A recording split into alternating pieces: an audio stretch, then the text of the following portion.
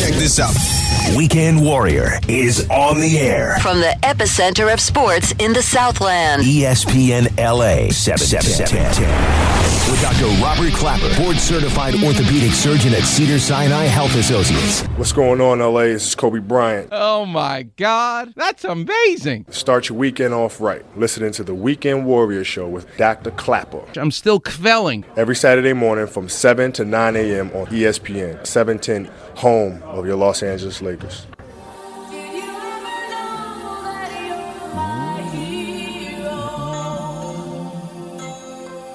Welcome back, Weekend Warriors. My hero. Yeah, I got some heroes. Think about them all the time. It's interesting.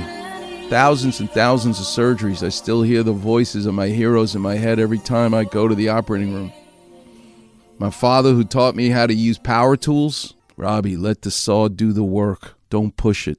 Even though it's a power tool, let it do its thing. And here I hear my voice when I teach, saying the same things. Not what an orthopedic surgeon taught me, but what my father, the carpenter, taught me. They don't teach you as surgeons how to use power tools like a carpenter teaches a young apprentice carpenter how to use power tools. So interesting.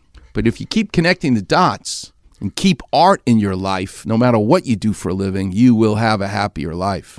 And speaking of art, let's do some Clapper vision. What exactly is an adductor sprain that LeBron James had? It's painful. It hurts. Thank God it isn't completely torn. So let me take you into the body. You're sitting right now. Maybe you're standing right now. One leg goes in front of the other. So let's talk about your hip joint, your groin. When you move forward, you're flexing your hip. The opposite of flexing your hip, to go from standing to sit down, that's flexing your hip. Well, to go from sitting to standing, that's extending your hip. The powerful muscles that help you flex your hip, the iliacus, the psoas muscle, but also the front of your quadriceps muscle, the rectus femoris, when they contract, they flex your hip. Well, you need muscles to counter that. Those are your hamstring muscles, your gluteus maximus. They're behind your butt, deep, connecting the femur to the pelvis, the acetabulum. They're extending it. So those are two directions, flexion, extension. Well, lifting your leg out to the side,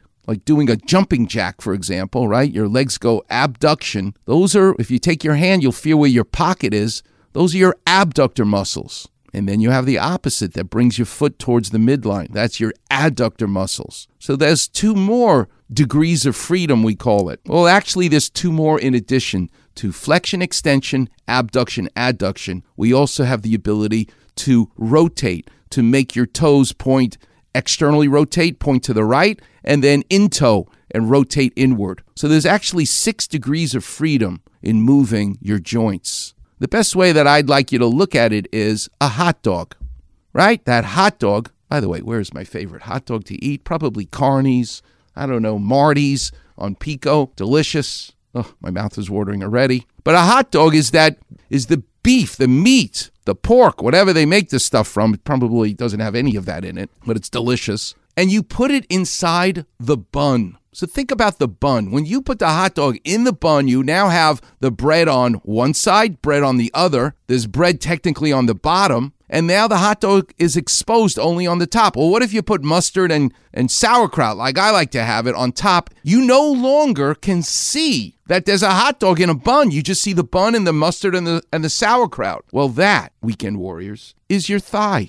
That's your femur. The hot dog is your bone, the femur. And you have a bun on the inside, bun on the outside. You have a bun on the bottom. And you have the mustard and the sauerkraut on top. Your femur is surrounded on all 4 sides by muscles. Flexion in front, extension in the back, and adduction and abduction on the sides. Well, imagine you rip. You put too much, the sauerkraut's too wet, and you know what it does? It drains through and it erodes through the bun. You go to pick up the hot dog. We've all been there. Bada boom, the hot dog falls out the bottom of the bun. You've lost that support. It's been weakened. Well, when you strain either of those 4 muscles, and there's more than 4, by the way, I'm just mentioning this just in general, you now need the remaining muscles to work overtime to contain and keep the hot dog from falling out the bottom.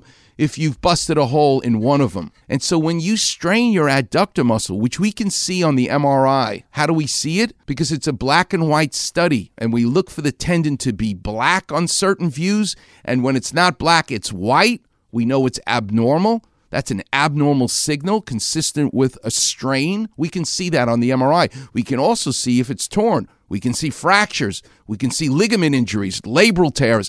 We can see everything. And the degree of the grayness, the color gray, the degree of the black, the degree of the white that we see on the MRI, people like Jerry Mink, who's the best in the business as a radiologist. But I also have to look at them myself. I'm not taking care of anybody unless I look at the films with my own eyes, because after all these years, the eyes don't see what the mind doesn't know. I can see things. Subtleties. And that's a subtlety when you tell LeBron James you didn't tear it, you strained it. That's a subtlety. It means it's still abnormal. So there's two issues. One, you keep playing, you're going to take the sprain and tear it completely. So that's one issue, that the tendon itself is at risk. But here's the other part that's super important, particularly in older players. Your body has to compensate, and it will take perfectly normal structures and overload them and create injuries in your hamstring, in your quad muscle. And you now go down this vicious cycle, particularly in older players. Young players, rookies, they can jump off the top of the building, they'll bounce, but not when you're 38 years old. So it's great that it's a mild injury, but boy, you better shut it down and rest and get better. The fact that they can't win a game when he's there or not there now is a problem, because he can't do it himself. Basketball requires 5 players, not 1. I remember Charles Barkley describing the Miami Heat once when he talked about Dwayne Wade before LeBron got there. And he said it's like Michael Jackson and a bunch of Tito Jacksons. You can't do it yourself. Well, I'm so excited for next week, because we're going to talk about soccer, Maradona, and the joy of the game as a child. Until next week, I'll see you on the radio.